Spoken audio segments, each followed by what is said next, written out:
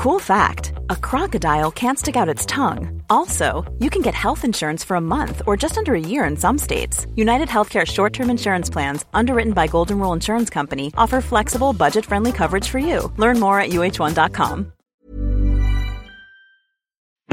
Hi there, I'm Lawrence Dallaglio, host of the Evening Standard Rugby Podcast, brought to you in partnership with QBE Business Insurance. The show is available to listen to now and across the Six Nations as Europe's elite go head-to-head in rugby's oldest international competition. Each week, we'll be looking at the QBE Predictor, which forecasts the results of each round of matches. QBE is one of the world's leading insurers, and they will help your business build resilience through risk management and insurance solutions.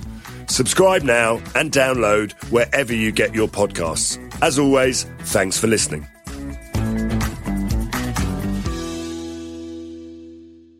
ES Audio. From the Evening Standard in London, I'm Mark Blunden and this is The Leader.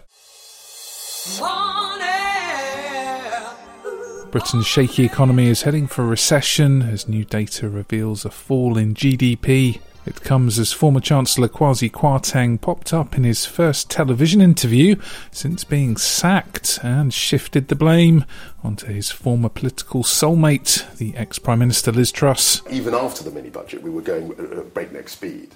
And I said, we should slow down. Slow down. And what did she say? And she said, well, I've only got 2 years. And I said, you'll have 2 months if you carry on like this. And that's, I'm afraid, what happened. And that was something that I said to her in October, after the mini-budget. Speaking on Talk TV's First Edition, he also criticised the then PM's decision to let him go for implementing her tax-cutting agenda. I'm responsible. I'm not going to wash my hands with it. I was Chancellor of the Exchequer. I was also part of the top team.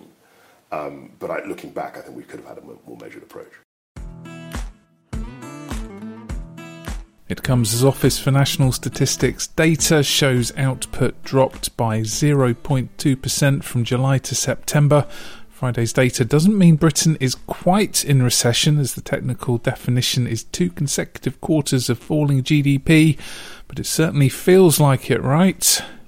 And the Evening Standard's reporting an increasing likelihood the fourth quarter will see another dip after the surge in interest rates triggered by Kwarteng's disastrous mini-budget in September. Now we're joined by the Evening Standard's Deputy Political Editor David Bond.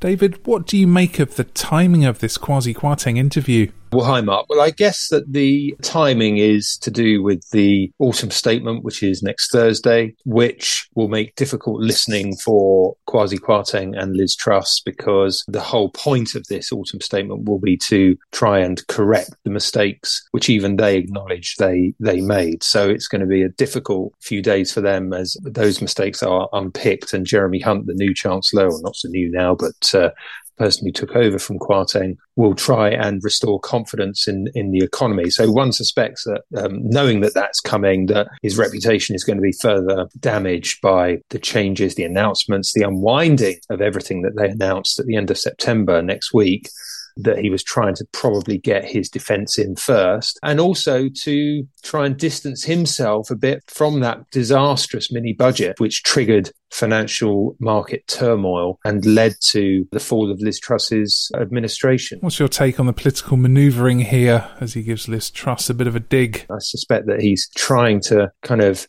not necessarily throw Truss under the bus completely, but, he does say, and I think this is the key takeaway, he does make it clear that he told Truss that things were moving too fast, that he was trying to urge her to be more cautious, but that she was the one who was very much the driving force, and that he couldn't understand why he was sacked for implementing the policies which she'd spent the summer talking about in that leadership election. So clearly a lot of bitterness, even though he says that they're still friends, but he does say that she was mad to fire him and that she herself would only last 3 or 4 weeks if she did. And of course, that's what happened, because within days she was gone. Do you make of the tone of the answers? Any kind of mea culpa?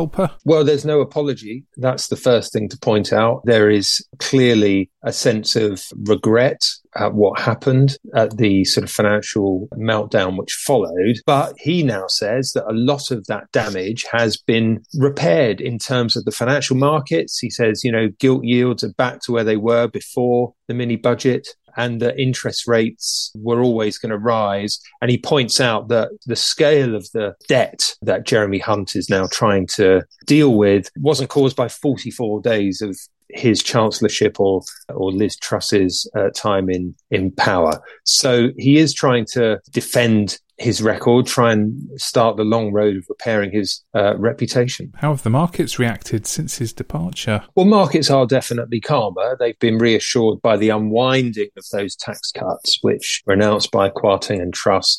Jeremy Hunt has, since he came into office, and don't forget he was appointed by Liz Truss and was briefly working with her before she resigned, and Rishi Sunak kept Hunt in place. Hunt has made all the right noises to the city and to the financial markets that he is going to make sure that the UK pays its way again on Friday morning, speaking to broadcasters following the latest gloomy figures from the ONS on GDP. He was again laying the ground for next week's autumn statement, making it clear that very difficult decisions lie ahead, that eye-wateringly difficult decisions needed to be taken to repair the public finances, but that it was absolutely right that the country had to make those decisions. And with a bit of hindsight now, what was the real impact of Kwarteng's mini-budget? Interest rates were already going to rise. The Bank of England has been raising interest rates for a while, and certainly before the mini-budget, they were priced in that the rates would rise, and that was going to make life extremely hard for homeowners, all because inflation is at 10% and could rise a bit higher. So I think a lot of the sort of fundamental problems with the economy were there before the mini budget. But the point is that mini budget sort of poured fuel onto the fire. And so he can't, no matter how much he wants to try and rewrite that, get away from the fact that what they did really spooked the financial markets and has made the situation worse. It's definitely exacerbated it. How are Labour navigating all this? Well, this is really, really interesting, Mark, because it is a really, really difficult challenge for Keir Starmer and Labour as to how they manage expectations around the economy if they do win the election, which we expect to be in possibly the first half of 2024. The difficulty for Labour is that this autumn statement next week, because Jeremy Hunt needs to set out a medium-term plan for reducing the national debt, and so cutting spending, raising taxes in a period which goes beyond that next 2024 election. What Keir Starmer and Rachel Reeves, the Shadow Chancellor, have to do is work out whether they are going to sign up to that plan and tell voters, look, we understand the problems with the economy, that we need to get things back on track, and therefore we are going to commit to the same tax and spending plans that this Conservative government potentially will leave them. And is Sir Keir Starmer offering an economic silver bullet to put everything right? They're then going to have to say to people, well, you may think that actually a Labour government means more public spending. We're going to fix the NHS in an even bigger way. We're going to put more money into health. We're going to put more money into this, more money into that, to really strengthen public services, which of course any Labour government would normally do. And Keir Starmer and all the shadow cabinet have all talked about strengthening public services. But Keir Starmer will have to manage expectations on that. He won't be able to go in saying, I'm going to wave a magic wand and suddenly turn around the economy and pump a load of money into public services. So that's a really difficult one for him. I don't think there is a silver bullet, to answer your question directly. So far, what Starmer has focused on is on the idea of sort of new green industries. So talking about how you create new jobs and drive economic growth through doubling down on investment in new green technology, green energy, and that sort of thing. And I think that will definitely be a big part of the Labour sell.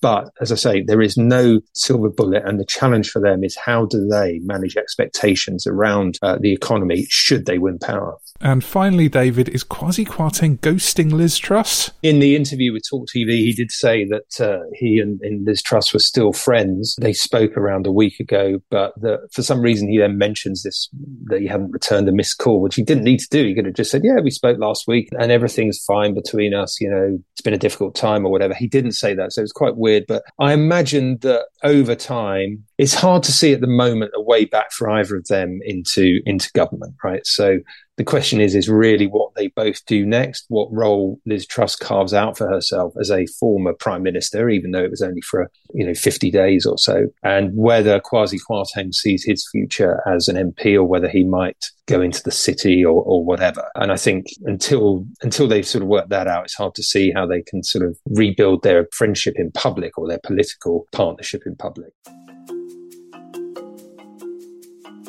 Let's go to the ads. Coming up, ONS data analysis and more on the factors driving this recession forecast. That's with the New Economics Foundation.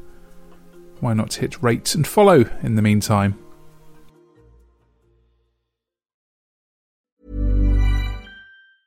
A lot can happen in the next 3 years. Like a chatbot may be your new best friend.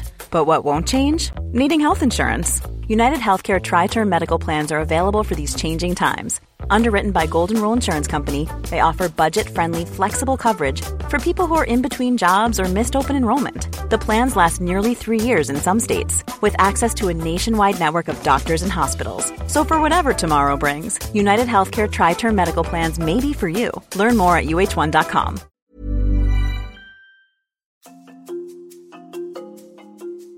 Now let's get into those ONS figures suggesting what we'd all feared, that we're lumbering towards what the Bank of England forecasts could be the longest recession since records began. We're joined by Alfie Sterling, Director of Research and Chief Economist at the New Economics Foundation.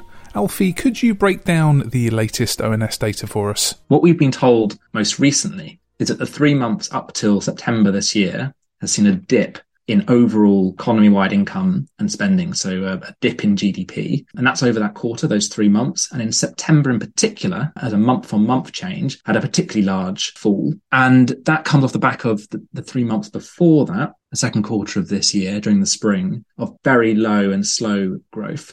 So technically, that doesn't mean we're in a recession yet, because usually the technical definition of recession is 2 consecutive quarters of falling income and spending. But we've had a slowing down in the economy during the spring and now a dip through the summer into the early autumn. And so it looks like we may be about to embark on a technical recession. And what are the factors driving this? Talking about what's driving that is also similar to what does it actually mean for individual families, because I think many people will already feel like that we're in recession for all intents and purposes. Things are really tough. Prices are rising. And crucially are rising much faster than people's earnings and income. And people will feel like life is getting harder, economic life is getting harder, which is what people normally associate with recession. And actually that's true. And it does feel like that. And it's extremely tough. And that in fact is what is, if you like, driving the headline statistics. So this is one of those where actually the lived experience is probably a bit ahead. Because if you look at the ONS data, what has caused this most recent dip in GDP is essentially consumer spending falling. And the reason for that is, people are still spending all their money and just as much as before, but they're getting less for it because prices have risen. And that affects obviously both families and individuals and what they're getting for their money, having to make sacrifices, and in some cases really severe sacrifices, whether it's heating a home or putting food on the table. But certainly everyone is getting less for the same amount of money. But that also means that the quantity of things that the economy is buying and selling and producing is less for the same amount of money. And that is why we're seeing a dip in overall GDP. So what's the economic outlook? The outlook, let's forget what government does next week at the autumn statement, but the outlook without that is really tough already. So the Bank of England produced forecasts last week, and they showed that we may be heading for the longest recession since modern records begun. And that's because of this elevated inflation and the fact that the Bank of England has been raising interest rates to try and contain that. That's pushing the economy into a long-lasting recession, as well as, all the fragilities that we had going into this period from COVID, public health being disrupted, people being unable to work, and also a decade of austerity and, suppressed real earnings, lack of public investment. So it does look really quite bleak in terms of the outlook we're facing. How is our domestic situation different to the rest of the world? What is different about the UK situation is, one is that we had a tougher decade before COVID. than many other countries. We could have hardly been less well prepared. We're in a situation where average earnings hadn't recovered the financial crisis. We had very low productivity compared to other countries. We had a health system that was already being tipped into crisis routinely by seasonal flu, which other countries had much more slack in those health systems. So we already were weak coming into this, weaker than other countries. And then I think on top of that, the second thing is that our central bank, the Bank of England, has moved much more aggressively. It moved earlier and faster than many other countries in raising interest rates. And what that does is it suppresses the economy in an attempt to try and reduce inflation. And that has also made things much worse. How much of this is fallout from COVID? A lot of this is COVID driven, a big portion of it. And the two things I would sort of pull out as being most important are the fact that across the world, supply chains were disrupted from COVID, factories shutting, transport networks closing down, and that caused bottlenecks, therefore shortages and therefore price rises. So it was very specific to COVID and affected everyone around the world. Then again, in the UK specifically, there's a particular problem of long-term absenteeism from the labour market, people being unable to work because of ill health. A bit of that is long COVID, but actually a lot of that is the bottleneck and waiting times in the NHS and the cancelled operations during COVID, which is now coming back and we're trying to work through, and people are waiting painfully long time to get operations done, etc., which is then having an effect on the economy because people can't work. What can we expect from Hunt's autumn budget statement? I think there's a real danger that far from helping us get through it and out of it, there's a real danger that the autumn statement compounds this recession, because when you're going through a period where the economy is struggling, it's actually very important for the public balance sheet to make up the difference, absorb some of that shock, support family incomes, whether it's increasing universal credit, income support, capping prices, whatever it might be, to get the economy through it and then pay back once you've recovered. But it looks like we may be about to do the very opposite with tax rises and spending cuts, despite the fact we're about to move into recession. And all else being equal, that will make things worse, not better, than even what the Bank of England were forecasting last week. There's more on these stories in the Evening Standard newspaper and online at standard.co.uk. That's The Leader. We're back on Monday at 4 p.m.